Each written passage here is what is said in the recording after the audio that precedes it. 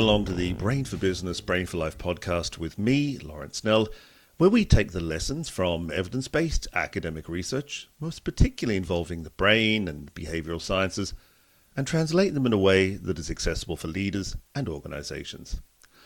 I'm delighted to welcome you to this, our first anniversary special edition. Little did we know, when we kicked off Brain for Business, Brain for Life 12 months ago, how the year would turn out. So much has happened, and yet so much of our normal everyday lives has been prevented from happening by COVID-19 and all the associated restrictions.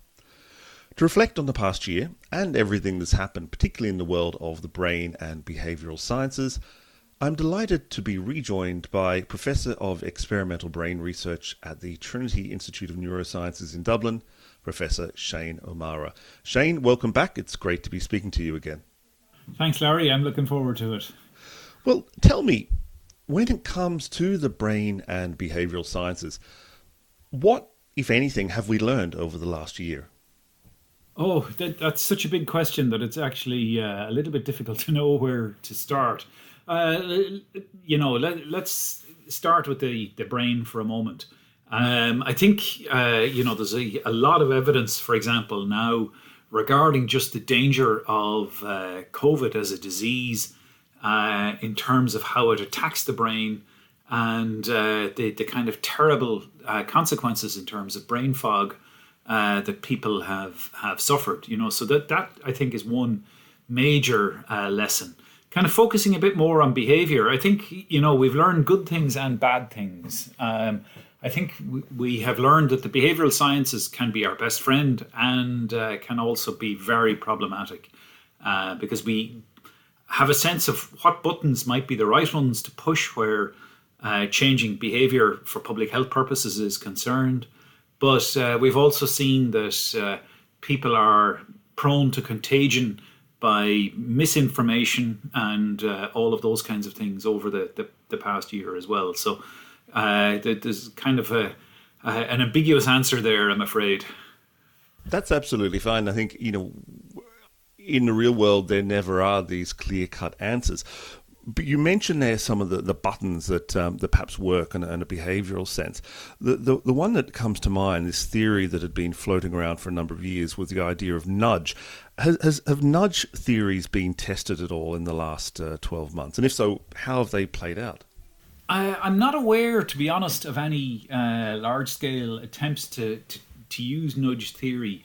I think, the problem that we have is that nudges are designed for behavior under normal circumstances where, the consequences of the behavior are not so terribly enormous, So as the jargon goes, what you're trying to do is to nudge people to choose healthy options while eating over unhealthy options or those kinds of things. Whereas the changes in behavior that we've asked people to engage in are really ones that go against the grain of what it is to be human. We're asking people to be socially distanced from each other, even though humans are a hyper-social species. So this is a terribly stressful thing to do. So rather than nudging, I think people are being actively pushed.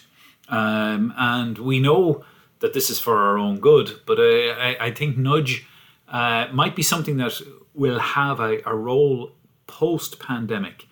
So I'm thinking in terms of things like hand washing behaviors, those kinds of things, the normalization of mask wearing during the flu season, those kinds of things I think we can do quite a bit with. But I think we're not at a point yet where we could do anything useful in the context of the current pandemic.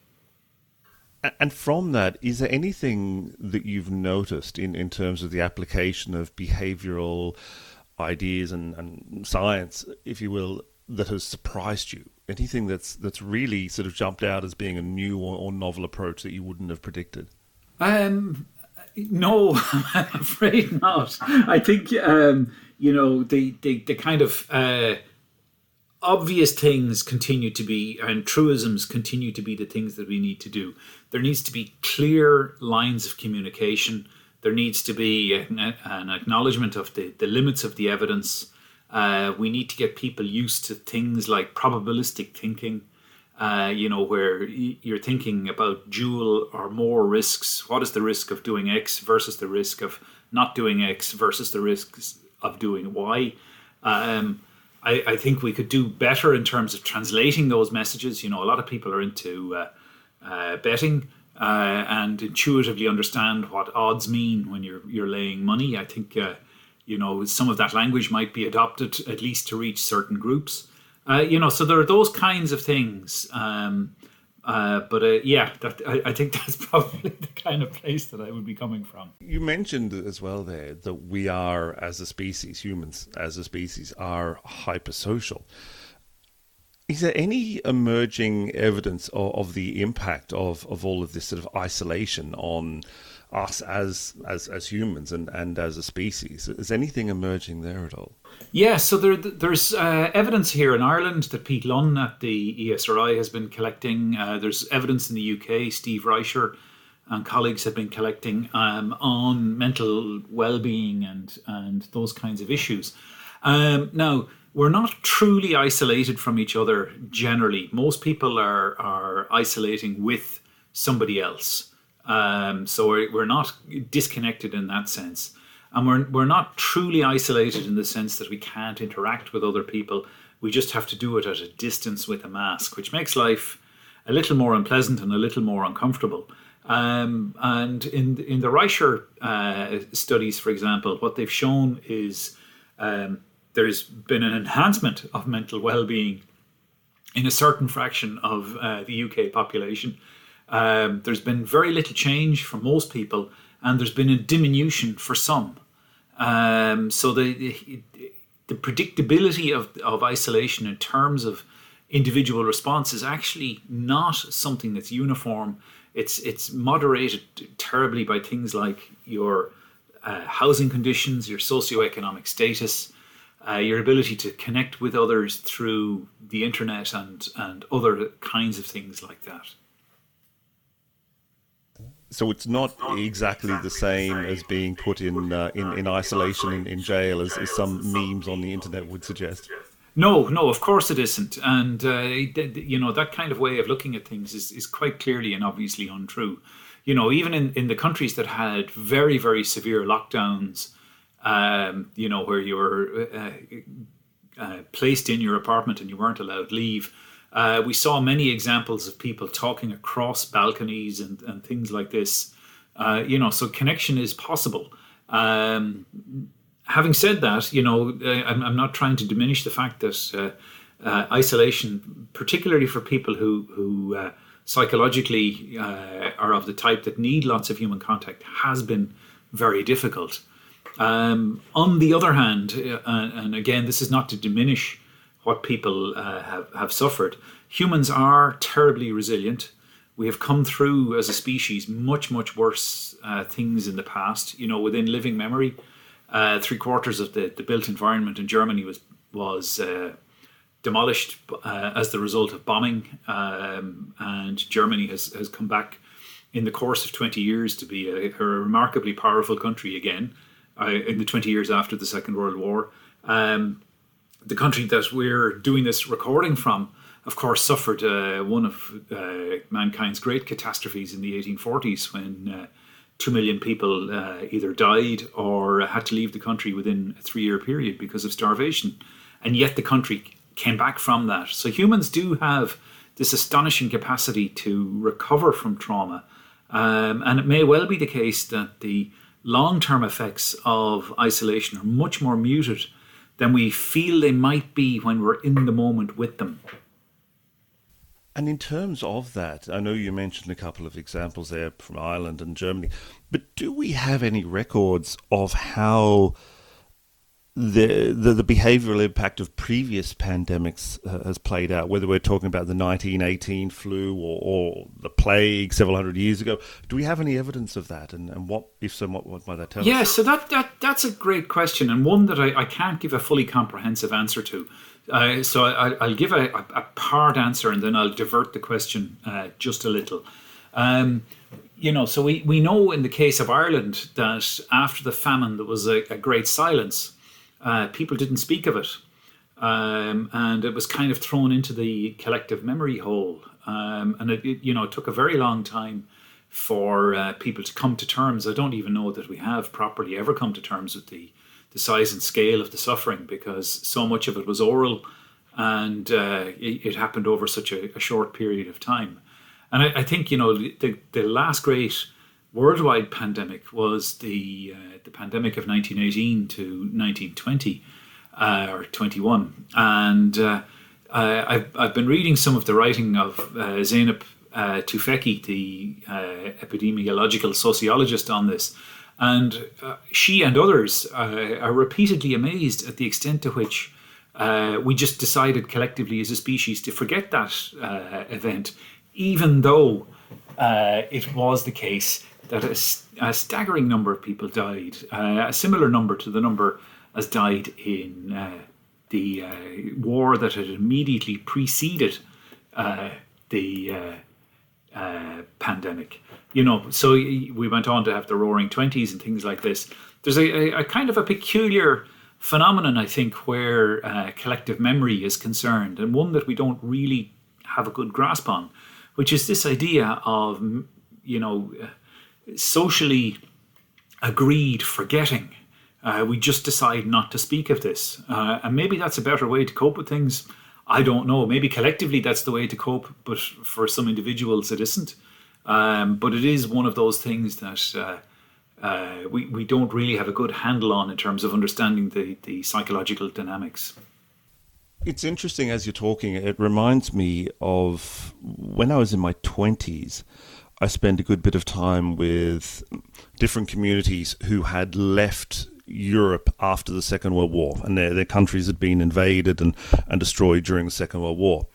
And there were two different dynamics going on. On the one hand, there was this need to come together as a community, to speak the language, to be together, to engage with the folk culture.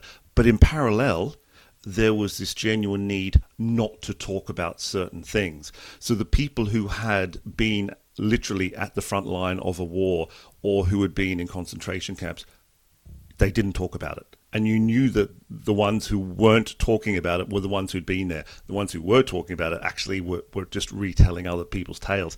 Is it perhaps that kind of dynamic?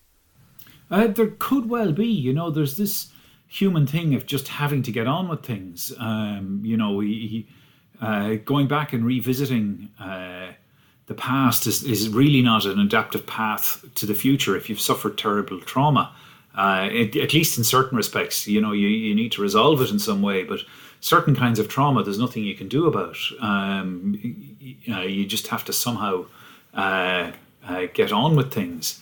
And this is what I was going to divert you to. If we think of the kinds of things that people suffer in their lives, many of the kinds of things are the death of a spouse, divorce, unemployment, all of those kinds of things. And we have quite a bit of longitudinal data collected by, for example, Ed Diener at the University of Chicago and other people who've tracked individuals before and after significant life events and looked at their kind of how happy or otherwise they happen to be. So, counterintuitively, perhaps, people are happier 5 years after a divorce. So after the breakup of a marriage, maybe that's not so surprising. You've left a terrible thing behind. And this is true for both males and females in his sample. But he also shows, for example, in the case of unemployment or in the case of layoffs, where people have lost their jobs, that a couple of years post-layoff, people's feeling of well-being is back to where it was prior to layoff. And actually one that I think shouldn't come, or maybe does come as a surprise to parents everywhere, the birth of a child, people experience an increase in well-being beforehand. And then for a year or two afterwards, everybody's well-being drops, and it takes a year or two to get back up to where you were prior to the birth of a child. Because, of course, the life stress that comes with a new child is enormous. And, humans are good at adapting to circumstance and are able to in some sense, they can see a positive future forward. And I have a thought that this has to do with a kink in how our memories are constructed. There's a well-known phenomenon in memory known as the rosary retrospection bias. And this is the phenomenon where if you ask people of any age to look back over their lives and recall significant life events and things like this, what people predominantly do is recall good stuff. They don't do this when recalling good stuff, or when they're asked to recall what has happened in the life of their nation. There's no such rosy retrospective bias, but there is persistently across every individual surveyed this bias in favor of recalling good stuff.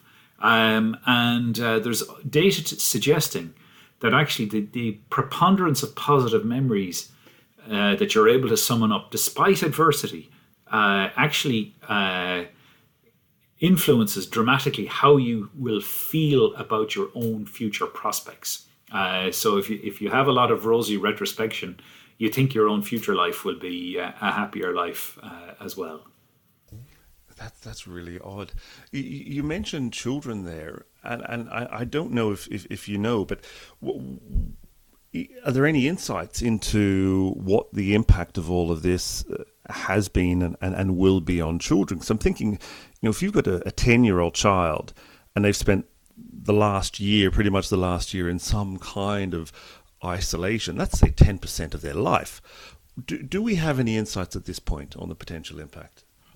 No, that's actually a great question. And I'm glad you asked it. My worry is not so much for adults where this is concerned. I think we will see adults who will exhibit degrees of adjustment difficulty and things like that. But I think we've never had a phenomenon like this in society before, where children have been affected so badly. So greatly. Let's not say it negatively.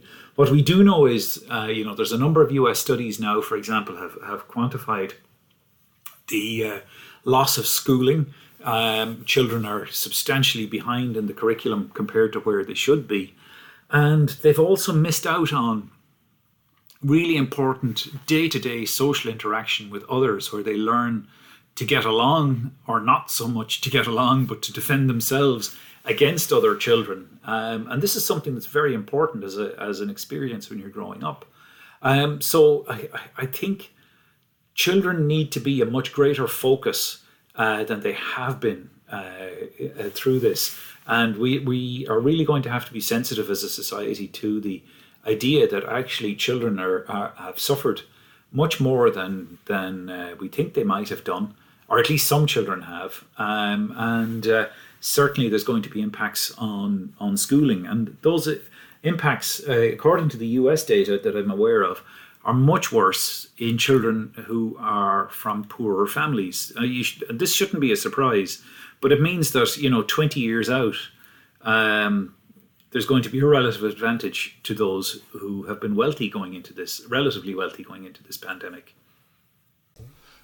And even just in my own experience, just seeing how some schools have been able to adapt to supporting, say, online distance learning for even quite young children, and others simply haven't.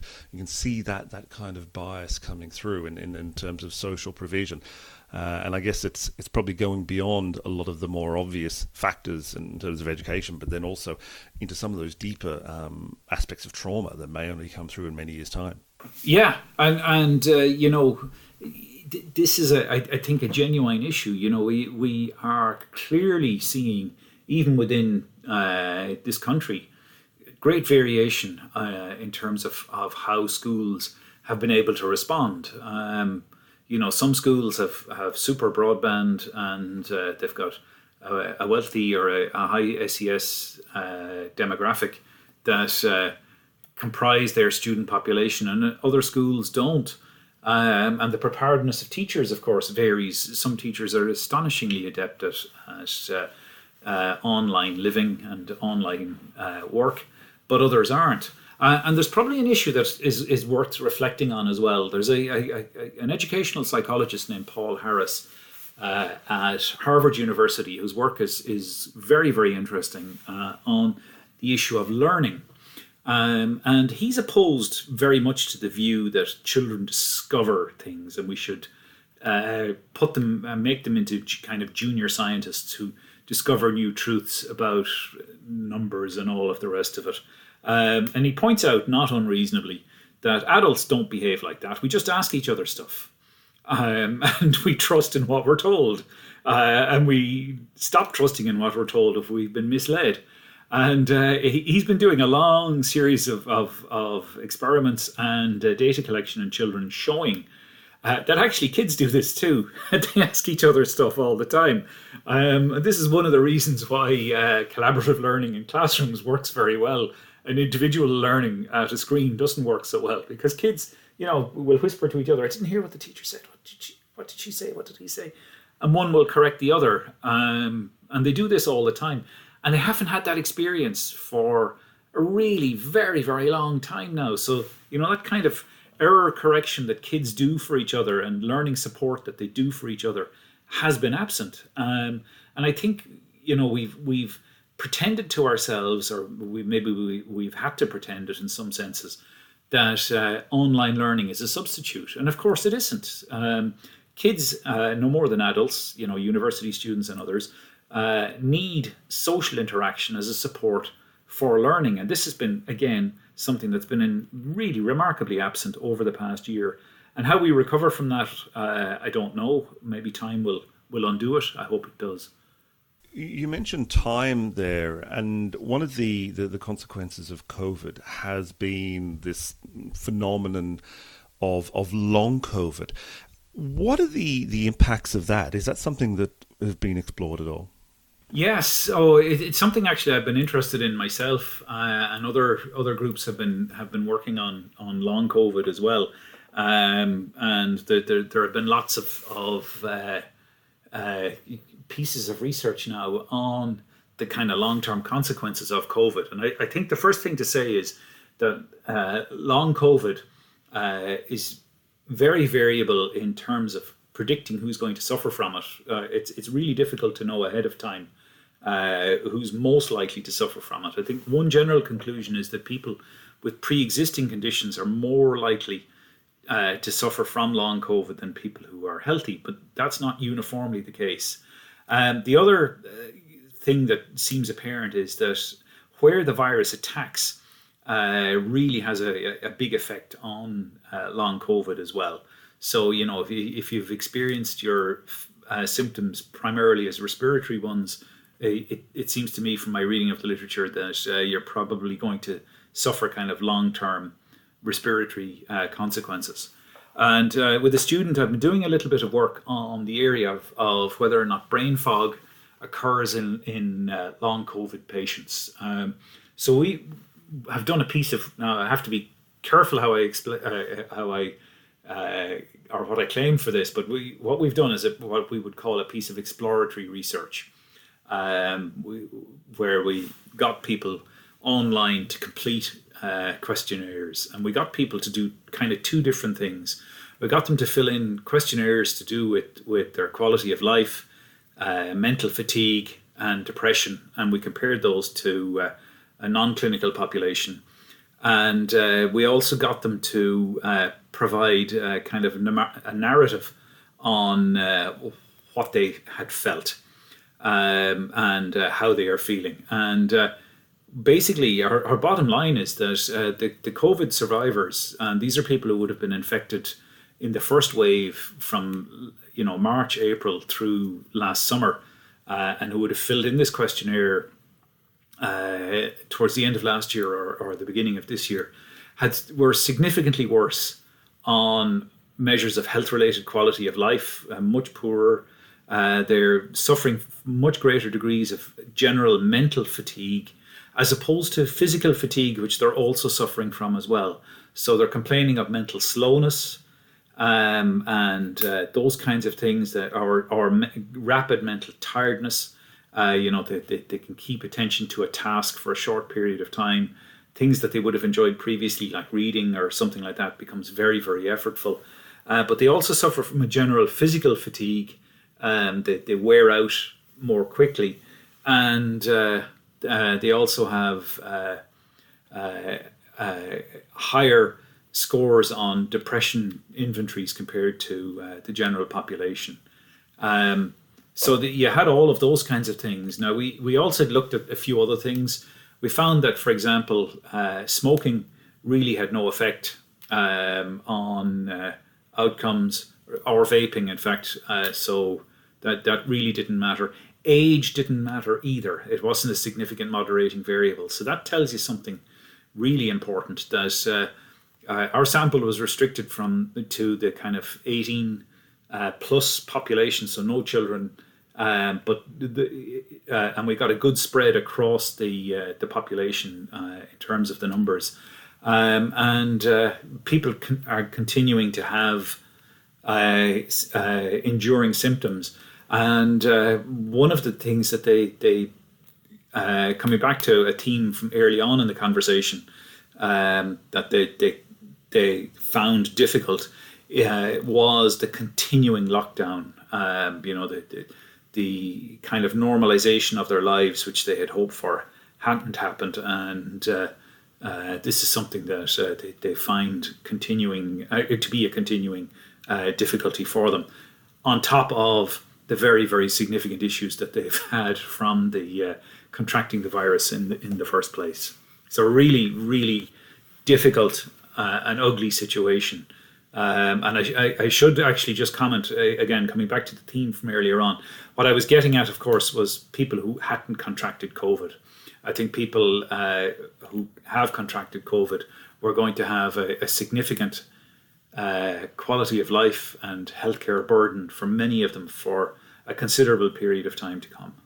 When you were talking through that research, and it is fascinating research, you mentioned a number of basic demographic factors. You didn't mention gender. Is there any variation in terms of long COVID across gender? Actually, I didn't mention gender, and I probably should have. Our sample was 3/4 female and 1/4 male. So the response rate differed quite dramatically. But there was no gender breakdown once beyond the willingness to report. We didn't find anything especially interesting on the gender front. I think much the more significant issue is whether or not people had prior symptoms. If people were hypertensive, or if they had problems with prior mental illness, for example, or at least prior mental health symptomatology like depression. There was a likelihood that they would suffer greater symptoms compared to people who did not. Well, Shane O'Meara, Professor Shane O'Meara of Trinity College Dublin, many thanks for your time and many thanks for your insights for our first anniversary edition. Thank you, Larry. That was challenging.